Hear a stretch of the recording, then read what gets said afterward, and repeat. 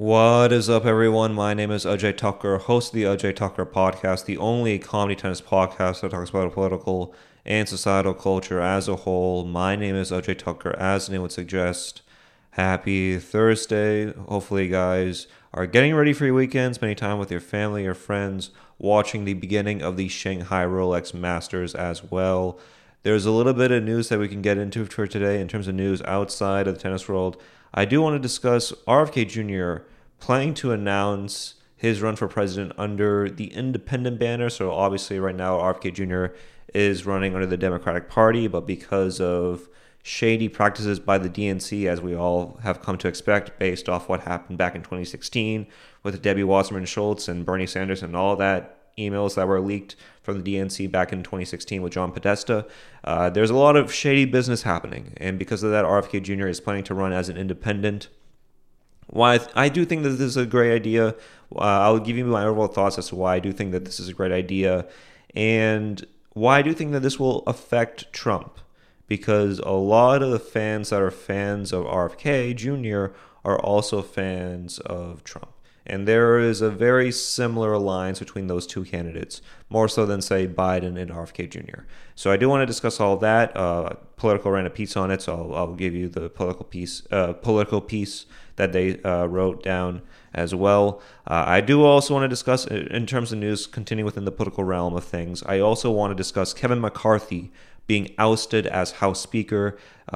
Kevin McCarthy was voted out of office yesterday on Tuesday, on October 3rd, filming this the next day on October 4th.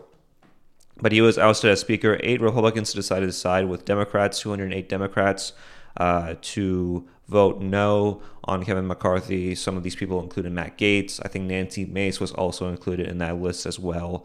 But yeah, overall, there's a lot of dysfunction happening with the Republicans. I feel like there is a civil war happening within the Republican Party between the Freedom Caucus, the MAGA crew, and that of, say, establishment Republicans that sort of have a lot of power within the party, but not so much power because, as we've known, Kevin McCarthy has decided to be ousted as House Speaker. So I do want to discuss my overall thoughts on the Republicans. I do want to discuss my overall opinions on just how dysfunctional they are right now, and why I think that in a lot of ways this is a bad look for them come the 2024 general election, and why I do think that the House will then be controlled by the Democrats. And part of this is one of the reasons as to why the Republicans just aren't able to really succeed or do well. And this is coming from a guy that isn't even a Democrat, by the way. I'm not a Democrat, I'm not a Republican, but I do think that this is a horrible look for the Republicans, and I do think that this will end up biting them in the rear end when it's all said and done. But first, let's talk about some tennis news. So if you guys don't know, Jannik Sinner played against Daniil Medvedev today for the Beijing Open final, the China Open final, and beat Medvedev. Jannik Sinner beat Medvedev. 7-6, 7-2 was the tiebreaker for that first set. 7-6, 7-2 was the tiebreaker for that second set. So obviously, Jannik Sinner beats Daniil Medvedev 7-6, 7-6, 7-2, 7-2 in both of those tiebreaker sets. Overall, this was just a nice, well-played match by Jannik Sinner. Somewhat by Daniil Medvedev. I think both of them did really well in terms of holding serve. None of them broke either serve. I mean, I would just say it off the bat here. None of them broke either serve. And while watching this match, what I've come to expect and what I've come to realize is that when that does happen, when there's a lack of breaks that happen in the match, what that tells me is that the match was not that great to begin with. I'm not saying that this match was horrendous, right? I was still able to watch this match and give my notes and whatnot. But when you watch a match like of that caliber, where there's a lack of breaks happening, when there's a lack of seriousness being played when returning serve by both players, that is an issue. Obviously, both players did well in terms of holding serve, but that doesn't excuse them for their lack of willingness to compete for returning serve. And I felt like a lot of times within this match, they were just going through the motions. You know, both of them were just holding serve until it was tiebreaker time. And once it reached the tiebreakers, then they were like, okay, then I'll somewhat play somewhat seriously, which is not necessarily a good look. Again, I was still able to watch this match, and this was by no means a horrendous match, but I would be remiss if I didn't at least acknowledge that. So let's just get right into that first set. Obviously, both held serve for the first 6 games of that set. First 12 games of that set, actually, by both players. Backhand by Medvedev goes long as Sinner holds first to make it 1-love. Great passing shot, cross-court forehand by Medvedev to make it 15-0. Both these players had an abundance of passing shots. They were able to get to the net, and they were able to get certain points at the net. But when it came to passing shots, this was just one of those matches where there was just an abundance of them. Medvedev holds to make it 1-all. Return serve by Medvedev goes long as Sinner holds to make it 2-1. Medvedev's serve gets him the game to make it 2-all. Sinner gets the hold by forcing Medvedev to hit a forehand at the baseline that goes straight to the net to make it 3-2. Just great awareness by both players in terms of holding serve, as well as having more pace and adding more pace to the ball to allow them to make unforced errors, especially in that first set. Great swing volley, followed by a slice volley combo by Medvedev to make it 3-all. Forehand down the line by Sinner makes it 4-3. Sinner's return serve stays in despite Medvedev having time to hit it back into the court to make it 15-40, Sinner leading. And that was a really interesting point because Medvedev was just watching the ball as he thought it was going out. As soon as the ball was in, Medvedev was like, what just happened here? Which honestly, I thought that was a very interesting sort of sequence of events that happened between Medvedev and Sinner.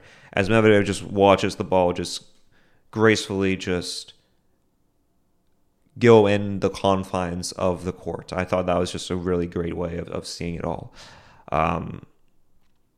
Where was I here? Medvedev ace gets him the hold to make it 4-all. Medvedev return serve goes wide as Sinner holds to make it 5-4. Backhand by Sinner goes long during intense rally as Medvedev holds to make it 5-all. Medvedev backhand goes long as Sinner leads to make it 6-5 changeover. Return serve by Sinner goes long as Medvedev holds to make it 6-0. So none of them broke serve in this first set, neither in the second set. And again, I sort of made my issues clear with that just a few minutes ago. So let's get into tiebreakers. So forehand by Medvedev is dead in the net as Sinner goes up to make it 1-love. Double fault by Medvedev makes it 2-love. Medvedev forehand goes wide with Sinner at the net to make it 3-love. Sinner serve is unreturned to make it 4-love. Volley by Sinner makes it 5-love. So already, when you already are down 5-love, you're already setting yourself up for that second set. And it felt like with Sinner, he was just so much more mentally and physically prepared than Medvedev when it came to tiebreakers. And that was evidenced by the fact that he was up 5-love and a tiebreaker at a final, right? So that proves it. Huge first serve by Medvedev is too much for Sinner as he gets on the board to make a 5-1. They change ends because after every 6 points, you have to change ends. Medvedev forehand hits the net and falls out of the court to make it 6-1. Let me go back. Sinner's shot bounces off the net as Medvedev retrieves it near the net and gracefully brings it to the other side for a winner to make it 6-2, which that was a lot of things to say, but it was a pretty nice point. Pretty well-constructed point by Medvedev, and yeah, it was just great. Medvedev forehand hits the net as Sinner takes the first to make it 7-2. Overall, just a nicely well-played match. Set by Sinner. Obviously, a nicely well-played match as well because he would end up winning. But overall, just a nicely well-played set by Sinner. He did have a lot of unforced errors. I mean, both of them did have a lot of unforced errors. 14 unforced errors for Sinner, 17 for Medvedev. But in terms of unreturned serves, Medvedev ended up having more unreturned serves to make it 13 out of 37 serves that he had, whereas Sinner had 8. Service points 1, Sinner 31 compared to Medvedev with 26. Overall, Medvedev was just not that great in terms of net points being won, because for Sinner, he had 12 net points won compared to Medvedev, who only had 3. So Sinner was able to get to the net more often than not than Medvedev, and that allowed him to really win that first set, as well as being able to hold serve and set the momentum up straight for that tiebreaker in that first set. I think those are the main reasons as to what allowed Sinner to win that first set against Medvedev, was just his ability to get to the net, be able to set momentum up straight for that tiebreaker, and just hit some great serves that ultimately allowed Sinner to go up. And when I say serves, I mean like holding serves. I don't mean, because obviously Medvedev, in terms of having unreturned serves, had more than Sinner. But in terms of being able to hold serve, I thought that was the main difference between the two. So anyways, first set goes to Sinner. Second set, let's get right into the second set. So second set was more or less the same as that first set. Similar, same exact results, same exact finish. Just basically a carbon copy of that first set. So let's get into that second set, shall we? Great forehand down the line, clean winner by Medvedev to make it 30-love. Again, Medvedev did really good in terms of baseline play, right? In terms of being a counterpuncher, he brought it. In terms of having a dynamic style of play, in terms of having several winners from not only from the baseline, but also from the net, and you're really having a variation in his shot selection, that wasn't necessarily the case. But in terms of the baseline, he played really well in terms of the baseline. Return serve by Sinner is dead of the net as Medvedev holds on love to make it 1-love. Sinner volley lets him hold to on love to make it 1-all. Horrific smash by Medvedev allows Sinner to capitalize as he hits a backhand passing shot. That was horrendous by Medvedev. Like, just straight to Sinner. Sinner had no other option but to hit a backhand passing shot. Clean winner to make it 15-40. Obviously, Medvedev would end up winning that game. But again, it was just one of those things where you saw that happen in real time. You're like, oh my God, that's one of the reasons as to why Medvedev ended up losing, was because of those simple mistakes that should not have been made in the first place. So yeah, overall, not a good look for Medvedev in that point. Great first serve by Medvedev as he comes back from 540 to hold 2-1. Obviously, as I've said before, able to come back from 540, come back to make it 2-1. Ground stroke by Medvedev goes long as Sinner holds on love to make it 2-all. Medvedev ace lets him hold on love to make a 3-2 changeover. Sinner's ace makes it 3-all as he holds on love. Serve and smash by Medvedev makes a 4-3 changeover. And again, they're just going through the motions of it all. As I mentioned before, they didn't really make it that much of a concerted effort to return serve, and it's quite evidenced by that second set. Again, I think that is an issue, but again, it's an ATP 500 event. I've come to expect that when it comes to these sort of smaller tournaments, is that they sort of do borrow page off of the NBA and do sort of focus on load management and whatnot, and you sort of see that from Djokovic as well, because of the fact that he doesn't really play these events at all anymore. So overall, I can't really blame these athletes because they are focusing on other things, but still, I would like to see them return serve. Where was I here? Sinner ace makes it 3-all as he holds on love. Serve and smash by Medvedev makes a 4-3 changeover. Off balance smash by Sinner is dead of the net to make it 40-30.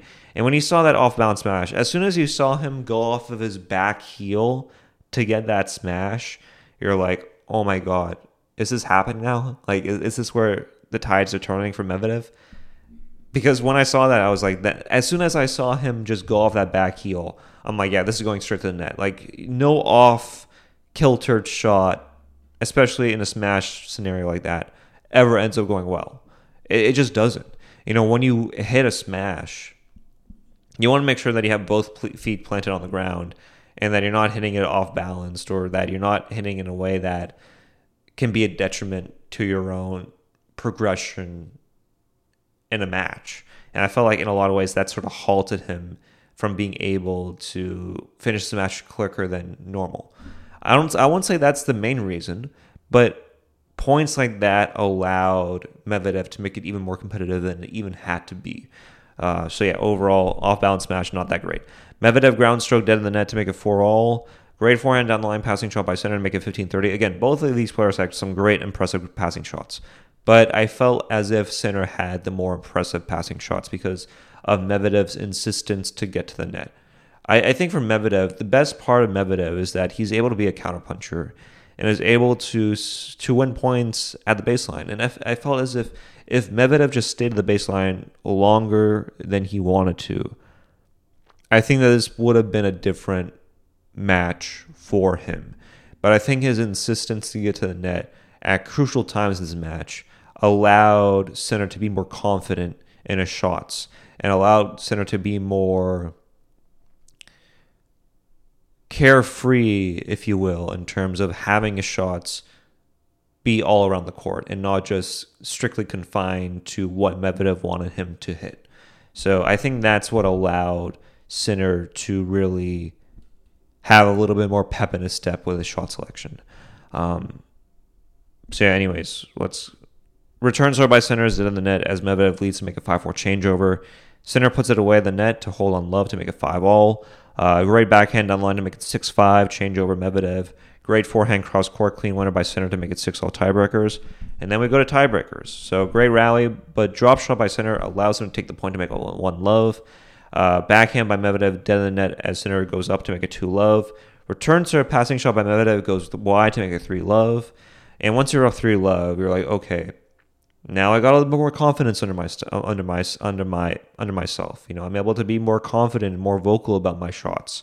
And I think with Sinner, the confidence of his was just astronomical. And you really saw that in the latter half of that tiebreaker as well, in the latter half of this tiebreaker. Sinner forehand cross-court goes wide as it makes it 3-1. Medvedev gets it on the board. Forehand cross-court by Sinner goes wide as Medvedev makes it 2-3.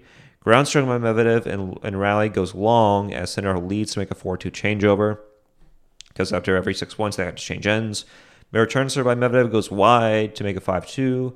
Sinner cross-court clean winner passing shot makes it 6-2. Just an amazing clean winner passing shot by Sinner. Just in line with what we come to expect for Sinner.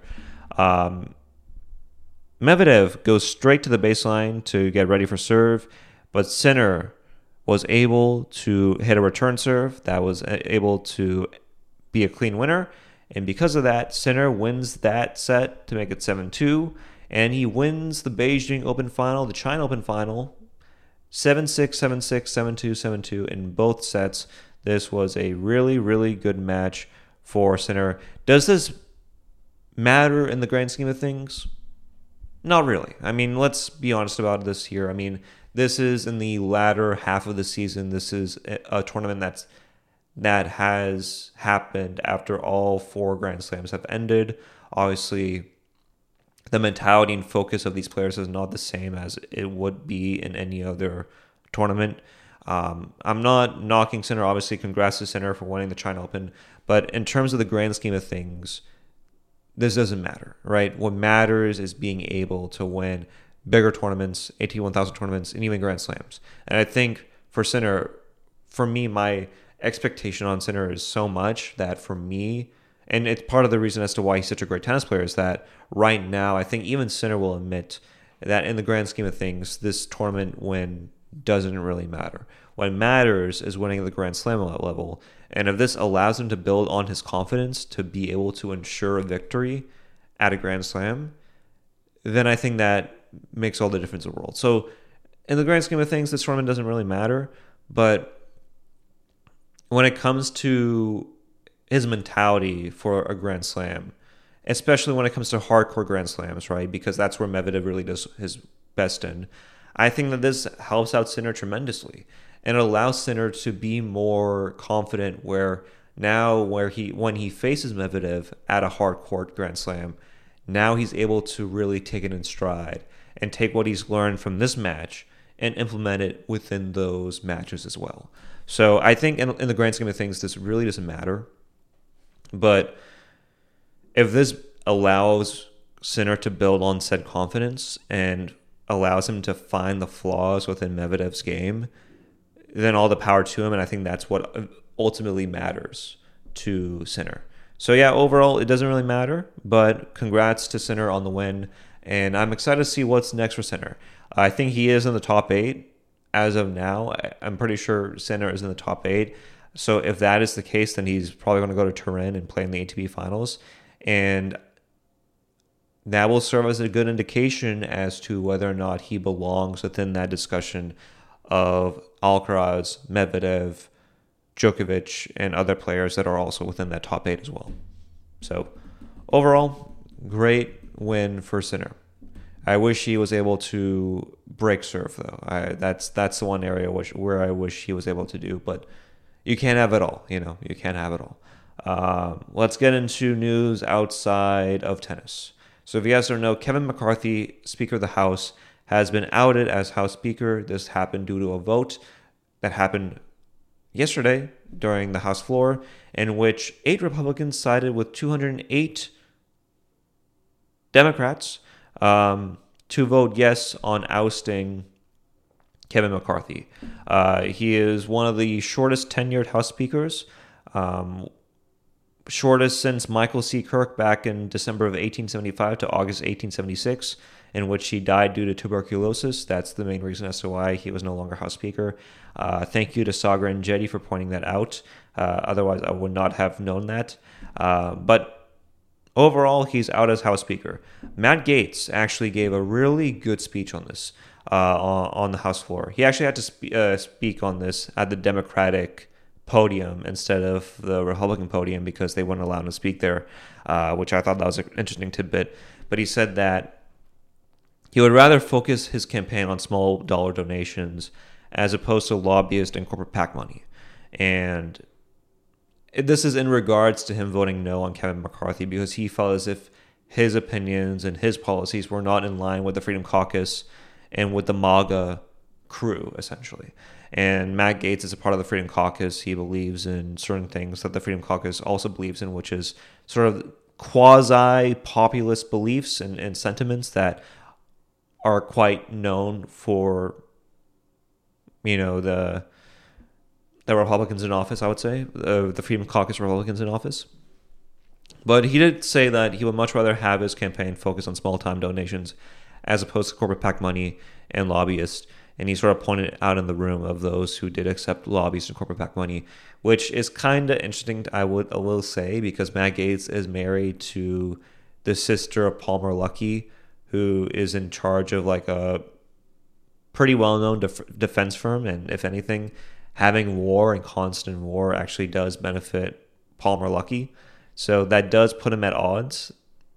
I will say that, where it's weird to see certain individuals sort of say, we're against lobbyists and corporate PAC money, and we're against, sitting members of office of Congress, buy stocks and all of that. It's like, I often hear like Ro Khanna say that, I'm against, sitting members of Congress buying stocks, but like he had no issue with his wife buying hundreds, if not thousands of dollars of biotech and pharma stock, which eventually helped out his own family when he voted yes on several pieces of legislation that ended up benefiting said companies, right? So go cry me a river when it comes to, these politicians being like, we're against, sitting members of Congress buying stock within companies. It's like, you're also benefiting from that, so stop it, right? But if anything, when you see Kevin McCarthy being ousted as House Speaker, I have no real opinion on this because there's nothing notable about Kevin McCarthy to begin with. There really isn't. The only thing memorable about him was when, I forget who, but there was like a article that was like the new bucks in town or the new young crew in town. And this was like back in the early 2010s when like magazines and newspaper spreads were big, but it was like a picture of Kevin McCarthy and Paul Ryan and like one other Republican, some Republican establishment Republican candidate or politician out there. And it was like the new bucks in town or the new crew in town, how these young, Republicans are taking Washington by storm. And it's funny to see how in 10 years, like all of them are no longer in public office anymore. It's very, very interesting to see that. But overall, what this really goes to show you is that the Republicans are in danger. They're in danger. I think this is not a good look for the Republicans. I think that this really does affect them come the 2024 presidential election because I do think that the House will go back to the Democrats. The general election, the presidential election, who knows who will win between Biden and Trump. I think for me personally, I think if I had to predict, it would probably be Biden, because I do think that for the average voter, there's a lot of turnoffs when it comes to Trump. And I think even though Trump's base is louder, it's still a more smaller majority. It's still a minority in a lot of ways, where even though there are a lot of individuals that are very gung-ho for Trump, I still think that it's still a minority in comparison to the amount of people that sort of view Trump for who he is, which is this snake oil salesman, this grifter who took advantage of his own constituents, his own followers, for the betterment of his own campaign, for the betterment of his own image, for the betterment of his own gain. And I think when you look at Trump, and when I personally look at Trump, I look at a con artist, a guy who swindled hardworking Americans out of their own money. And I think for the average person now, they sort of view him in the same vein as well. But yeah, anyways, when it comes to Kevin McCarthy being ousted as House Speaker, I don't think this is a good look, because criticize the Democrats all you want, right? And there's a lot to criticize the Democrats. But the one thing is that they are united. They have a figure that they really look into and look up to. I mean, obviously it did sting me when I saw Bernie endorsing Biden. Like that is bad, right? I mean, when you see an individual that wants to shake things up within Washington endorse an individual who has been very much in line with the establishment opinion, that is an issue, right? When you see, AOC and the squad, vote in Nancy Pelosi to be as House Speaker and not listen to #force the vote, obviously that is an issue. But at least they're in line with their leader. And while we could be critical of them, at least they have something to be in line with. With the Republicans, is that it's just that they're so splintered, where now there's just several factions with the Republican Party, where now it's so difficult for even Republicans to get along with one another, where there's no real central theme or message that they can all get behind. Even something like abortion is something that is now being discussed, where even if a person is against abortion after 5 weeks, that's still not enough. Now you got to be against abortion after conception. And now there's even like bases where they just differ on several different issues, whether it's on abortion or funding for Ukraine. And regardless of how you may feel about it, the fact that there's no central idea for all these Republicans to get involved or invested in, I do think that this will affect the party for future elections. I mean, I do think abortion will affect the party for future elections in general, because again, that it's just such an unpopular opinion. I mean, I get it. Evangelicals like pro-life movements and pro-life causes, and they will support the pro-life movement till the day they die. But again, it's unpopular for the majority of other people. It just is. I'm just sorry. Abortion is not a winning issue for Republicans. It just isn't. It just isn't. It's been shown through the votes. It's been shown through the average person that lives a life, I guess. It's just shown that for a lot of people that abortion is not this winning issue that a lot of Republicans think it is. It's just not. So when you see all these differences amongst Republicans, whether it's on abortion or funding for Ukraine, or the way that certain businesses are able to govern themselves and do business by themselves, and even say social issues, right? When you see all these different issues being played, and when you see all of these differences being shown in real time, I do think that this will affect Republicans, because this is not good for anybody, especially for Republicans that want to see their own be in office. So overall, when it comes to Kevin McCarthy, I mean, he leaves out a interesting legacy, because there's no legacy to really speak of him. There just isn't. It was either him stepping down or there being a government shutdown. And I guess he did the right thing in terms of, stepping down, because if there was a government shutdown, a lot of people would not get their checks. I mean, there's a lot of government employees that would not be getting their paycheck. I have a friend of mine who is in the Air Force right now, and I'm sure that if there was a government shutdown, it would affect him in terms of having more of a pay, in terms of, being able to send checks to his family members, to his loved ones, or to be able to help himself. So I will say that he did the right thing in stepping down, but at the same time, this can go on for days, for weeks, even months. Like finding a new speaker, especially in this climate for the Republicans, it will not be an easy issue to fix or to address. It will not be an easy solve for them. It just won't. I just don't think that they have it in them to really unify and to galvanize their own base around one central figure. I just don't think that that's the case anymore. I just think that they're just so divided. And while I admit I do have some respect for Matt Gaetz for at least saying no, I mean, at least he has more balls than, say, AOC and Ilhan Omar and all these other goobers that are a part of the squad. I mean, say what you will about Matt Gaetz, but at least he has some form of balls to say no to the House Speaker. Like, that takes balls. And you can see, like, Ilhan Omar was like, I don't know if you saw this clip or not. Maybe it was doctored. I don't know. Maybe this was like a few years ago. I don't know. I don't know about the validity to this photo. I don't know. But she was like licking her lips as Matt Gaetz was speaking, which I'm like, you can tell that there's some respect there when it comes to Matt Gaetz. Obviously, say what you will about his personal life and about the allegations that were levied against him 2 years ago, but the fact that he said no to Kevin McCarthy, as well as 7 other Republicans in office, Nancy Mace included, that shows you that at least they're willing to stand up for their beliefs, and that's something that we haven't really seen from the squad. So while I can be critical of the Republicans and while I can be critical that there is no sort of central idea or message that they all can sort of rally behind, and while I do think that this does affect Republicans, I think that this was a win for those that voted no on McCarthy, because now it just allows them to grow their own portfolio, to grow their own social profile and say, hey, I voted no on McCarthy.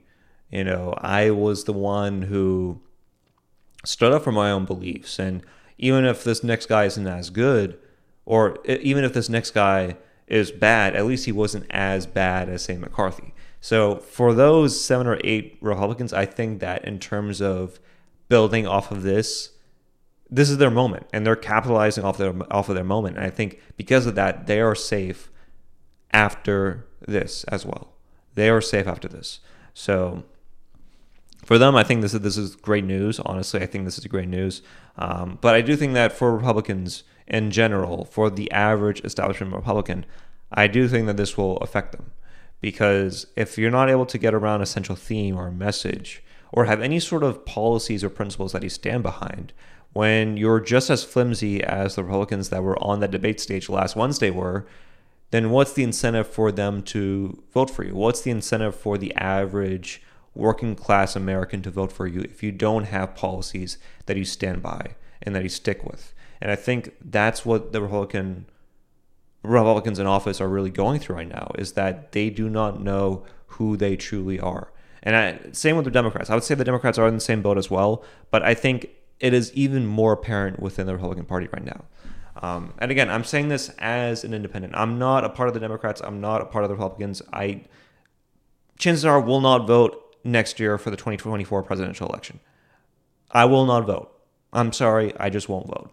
But to say that this is in any way, shape, or form a benefit for the Republicans, it just isn't, because now they will even have more issues in finding their next speaker. And when that does happen, a lot of people will look at this party and be like, oh my God, this party is dysfunctional. They can't even rally behind one leader. The one leader that a few people want to pick, which is Donald Trump, doesn't even want to run for Speaker of the House anyways. He's looking at the mantelpiece. He's looking at the White House. He's not looking at the Senate floor and, setting aside differences between 2 bickering members of the same party. No. He's looking at the White House. He wants to get back into his former residence. That's what he wants to do. So I do think that this will affect the Republicans in a lot of ways. And one of them in being that if the average working class voter sees that the Republicans can't rally behind one leader, then why vote for them at all, right? Like if they can't even support one person, then why vote for them at all? Because again, this will happen in the 2024 presidential election as well, where you'll have Trump win, and then you'll see a lot of Republicans view him like the plague and say, I can't support him. And obviously a lot of their reasons are quite valid, and I understand that. But this is going to happen as well in 2024. So if that does happen, then why would people want to vote for that party, right? I mean, that's just the case. I mean, say what you want about the Democrats, but at least they have one figure. Even back in 2020, when every establishment neoliberal Democrat supported Biden, and the one quasi-populist figure, Elizabeth Warren, stayed in the race to siphon votes away from Bernie Sanders. At least they had one figure. Criticize the Democrats all you want, but at least they had one figure. I criticized the Democrats on a routine basis. I just did when it came to the squad, right? But at least they have one figure that they can really identify with and go along with. So overall, those are my thoughts on Kevin McCarthy being ousted as speaker. And I think that's it for that topic. Let's get into our last topic for today before we end today's podcast, and I can swing you by for the weekend and throw you off into the weekend and into the weekend and sunset. If you guys don't know, RFK Jr. plans to run as an independent. There are rumors that he has decided to no longer run as a Democrat and run as an independent. He is scheduled to make a big announcement sometime next week, I think October 9th. But it seems like the cat's out of the bag, and he plans to run as an independent. So RFK Super PAC preps for him to run as an independent. A lot of people ask, hey, Ajay, why are you supporting a candidate that has a super PAC? I no longer support RFK Jr. I am no longer supporting anybody in this race. There are policies that I do like of RFK Jr., particularly his stance on Ukraine and his stance on COVID.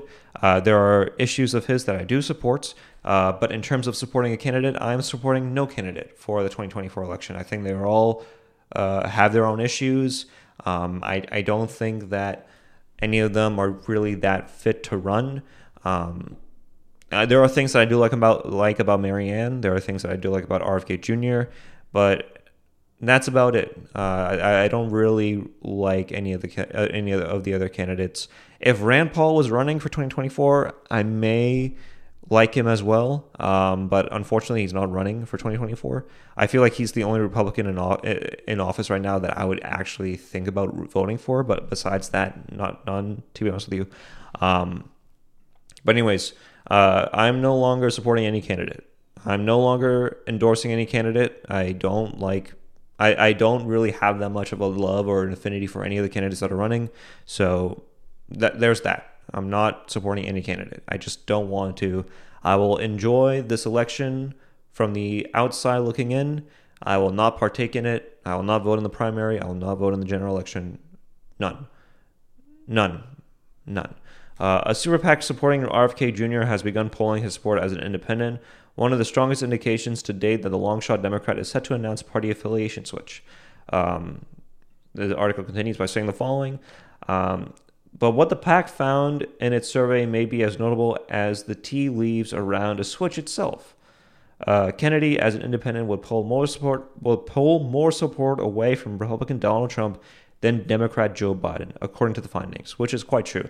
I actually had a friend of mine go to an RFK Jr. rally in New Hampshire, which, if you want to see political mayhem or chaos, just go to New Hampshire, bro. Like, if you want to see individuals who are just so politically aware that they just become like, that they just develop worms for brains, like, go to New Hampshire. Like, that's like where you should go. Anyways, all told, the poll shows that in a general election between Trump, Biden, and a generic independent candidate, the result is Trump at 40%, Biden at 38%, and the independent candidate at 17%. In a matchup between Trump, Biden, and RFK Jr., as the independent candidate, the result is Trump and Biden tied at 38%, with Kennedy at 19%. The survey did not include Green Party candidate Cornel West. If that happens, if RFK Jr. runs in the general election and his name is on the ballot, which may be very difficult because after what happened with, what's his face? the guy who took away votes from Bush Senior in '92. What's the guy's name? Ross Perot. Ross Perot. After what happened to Ross Perot, I don't think that will happen anymore, where you have a candidate take away votes from another candidate. So I think because of what happened with the '92 election between Ross Perot, Bush, and Clinton, I think in a lot of ways that likelihood is no longer there. And I would love to see RFK Jr. on the general election ballot. I hope he is there on the general election ballot because that will take votes away from Donald Trump. It just will. I mean, as I mentioned before, a friend of mine went to an RFK Jr. rally, and he was surprised to see the amount of MAGA hats that were there. Like, he was surprised to see the amount of Trump supporters that were there. And part of it's because the issues that RFK Jr. is really focused on and really trying to ingratiate himself with in terms of having a similarity with that fan base. And in a lot of ways, I think it's great for RFK Jr. to pull this off. I really do think so. So if that's the case, the Democrats need to love RFK Jr. as if they already don't already. I feel like the Democrats do like Kennedy, but they just don't want to admit it. And they still view him as a threat to Biden. But once this does happen in terms of siphoning votes away from Donald Trump, oh my God, he will be viewed as royalty by the Democrats. He'll be like, this is our guy.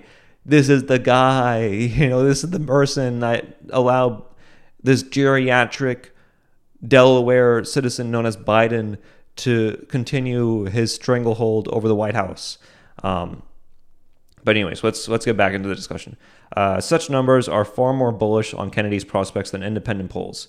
The authors, however, argue that they effectively undermine Democratic gripes that Kennedy would play the role of a spoiler by helping Trump win.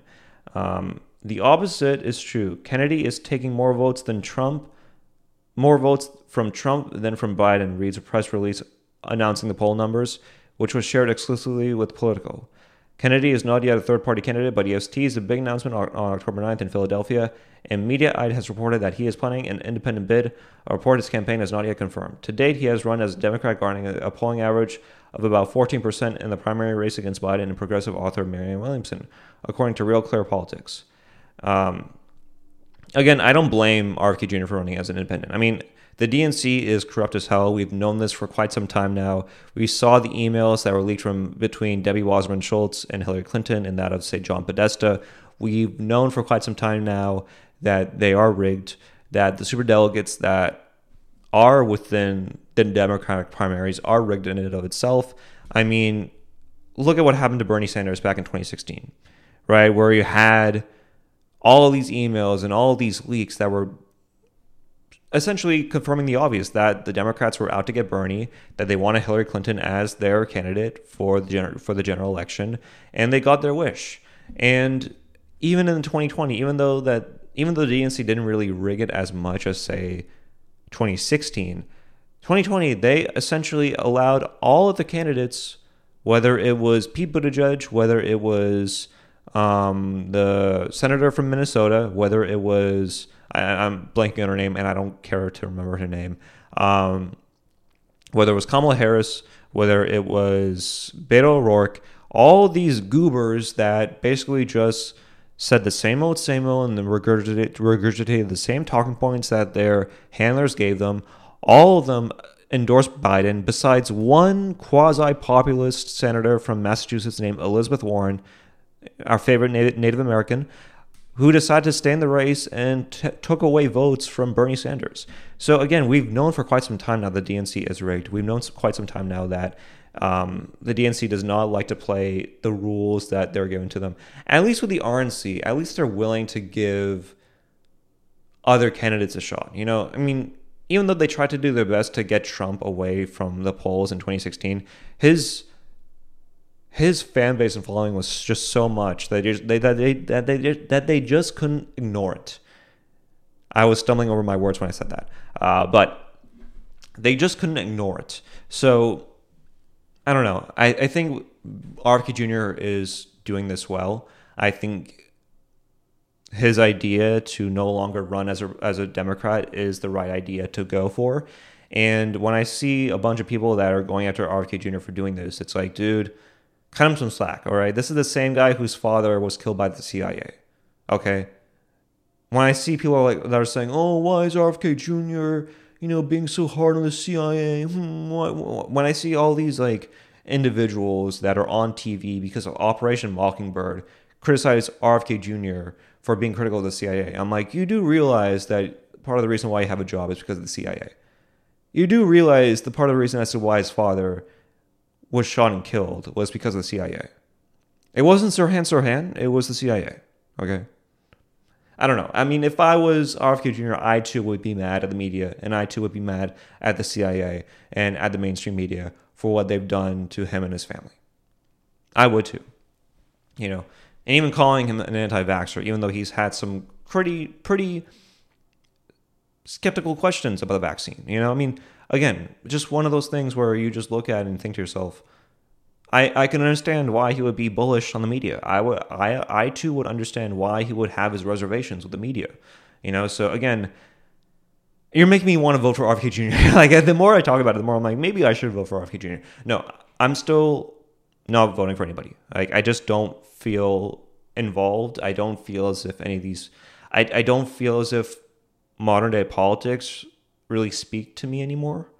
I feel more isolated than ever before when it comes to really talking about politics. I feel as if the more I do my research on these candidates, the more curious I am about these candidates, the more dirt I find on them. And because of that, I just can't support them. It's just, the more research you do on these candidates, or just on politicians in general, the more you realize, should I even vote for them? Should I even endorse them? If I endorse them, does that mean I'm endorsing everything that they stand for as well? And does that mean that I'm endorsing their own? I don't know. It's just for me, it's best for me to stay apolitical and for me to just stick with what I know best and what I do best, which I don't do the best in anything. But in terms of me not really partaking in the political process, I think that's the best way for me to go about. I just do. I don't really want to vote for anybody. I just don't. That's not to say that that certain candidates aren't better than others, because I do think RFK Jr. is a better candidate than, say, Joe Biden. I do think he's a better candidate than, say, Vivek Ramaswamy. I think he's a better candidate than, say, Nikki Haley, better candidate than Doug Burgum, better candidate than Trump, than DeSantis. I think he's the best candidate right now. I think him and Marianne Williamson are neck and neck. I don't know who I would much rather vote for, because I'm not voting for either of them. But I do think that in terms of building a following, in terms of being honest and adamant about their beliefs and their opinions, I think that those two individuals are very genuine with their beliefs. And if you're going to vote for somebody based off how genuine their beliefs are, then definitely vote for either RFK Jr. or Marianne Williamson. Again, I do you, right? Vote for whoever you want to vote for. But in terms of my opinion, in terms of who I view to be the most genuine, I find Marianne Williamson or RFK Jr. to be the most genuine people running for president right now. So yeah. But overall, all the power to RFK Jr. Obviously, politics is not a surefire thing. It's obviously a difficult thing to get involved in. I do think that for a lot of individuals, he can be a turnoff. But for me, I think he speaks for my generation great. I saw him on Tiger Belly, and when I saw him talk to Bobby Lee and try and have a conversation with Bobby Lee, I don't think I've laughed harder than that conversation. There were things that Bobby Lee was bringing up, early in the podcast, that RFK Jr. was like, I decided to join this podcast for what reason? But yeah, overall, that podcast was great. I think he gave a tweet to Tim Dillon, where Tim Dillon had a picture with one of the Red Scare girls in some event or some convention or whatnot about women, some stuff about women. I think the conversation or the convention was about how women should do something and whatnot. I don't know the specifics of the conversation, but they had a conversation, and they had like Barry Weiss on and Grimes and all these other individuals. And Tim Dillon actually took a picture with like a few of the Red Scare girls. And I think RFK Jr., I think he tweeted this out, or probably his like intern tweeted this out, where he's like, it's great to see that all of those gay conversion therapy camps are working out for you. Which I don't know if that's true. I don't know if he himself tweeted it out. I'm pretty sure he deleted that tweet. But if he tweeted that out, I might vote for him, honestly. Like that's like expert comedic timing on his part. So, and that's just expert level comedy in and of itself. So RFK Jr. is hilarious. I don't know if he tweeted that out. I don't know if his handlers tweeted that out. I don't know if his interns tweeted that out. I do not know who tweeted that out. He quickly deleted that and scrubbed it off of his TL. But man, oh man, was that great. I thoroughly love that tweet. I think I still have that tweet in my drafts. Anyways, and by the way, I do love Tim Dillon as well. Like Tim Dillon's hilarious. I just found that response to be comical. But anyways, overall, RFK Jr. running as an independent, I think that's great. I saw another video. I love RFK Jr. because he's just like, he's hilarious, but in a way where I don't know if he himself knows that he himself is hilarious, right? Where there was a video of him, for some reason, he was like off a cliff, like on a cliff, like on like the tip of a cliff, and there was just like water, like a body of water behind him, and he was like shirtless, and he planned to like do like a backflip into the water. But the way that he contorts his body, it wasn't really like a backflip per se. It was just like him somewhat looking down while doing a backflip. And the way that he contorts his body is just so crazy to me. It's hilarious. You should definitely go watch that video. But man, oh man, RFK Jr. is hilarious. I truly dig this guy. Obviously, I'm still not voting for anybody, but I think that if you're going to vote for a person who's unintentionally hilarious or intentionally hilarious, depending on how you may view it, definitely go vote for RFK Jr. If you're just voting off of hilarity alone, vote for RFK Jr. I don't think Trump is bringing it as much as he once did. I just don't. I mean, some of the jokes that he has, sanctimonious Ron, it doesn't roll off the tongue as it once did. Or Ron DeSanctimonious doesn't really roll off the tongue as other nicknames that he's given to politicians. I mean, Pocahontas, great nickname. But I really do think that RFK Jr. is an unintentionally hilarious guy. I really do think so. I think he is that comedian. He is. Anyways, I think that's it for the podcast for today. That's it for the podcast. Guys, thank you so much for watching. Thank you so much for listening. Make sure you guys like, subscribe, and click the bell icon for notifications down below. Make sure you follow me on my Instagram, Twitter, and TikTok. Make sure you leave a 5-star review on Spotify and Apple Podcast. And if you can, make sure you spread it through word of mouth and through WhatsApp chains and group threads. Get more and more people involved and invested in this podcast. It's always a great sight to see. I don't know what I'll talk about in this podcast. I really don't know. Probably talk about the Shanghai Rolex Masters and probably talk about other things as well. But for now, guys, thanks so much for watching. Thank you so much for listening. Enjoy your weekend. Spend time with your family and friends. And I'll see you guys on Tuesday. All right, guys. Peace. See y'all.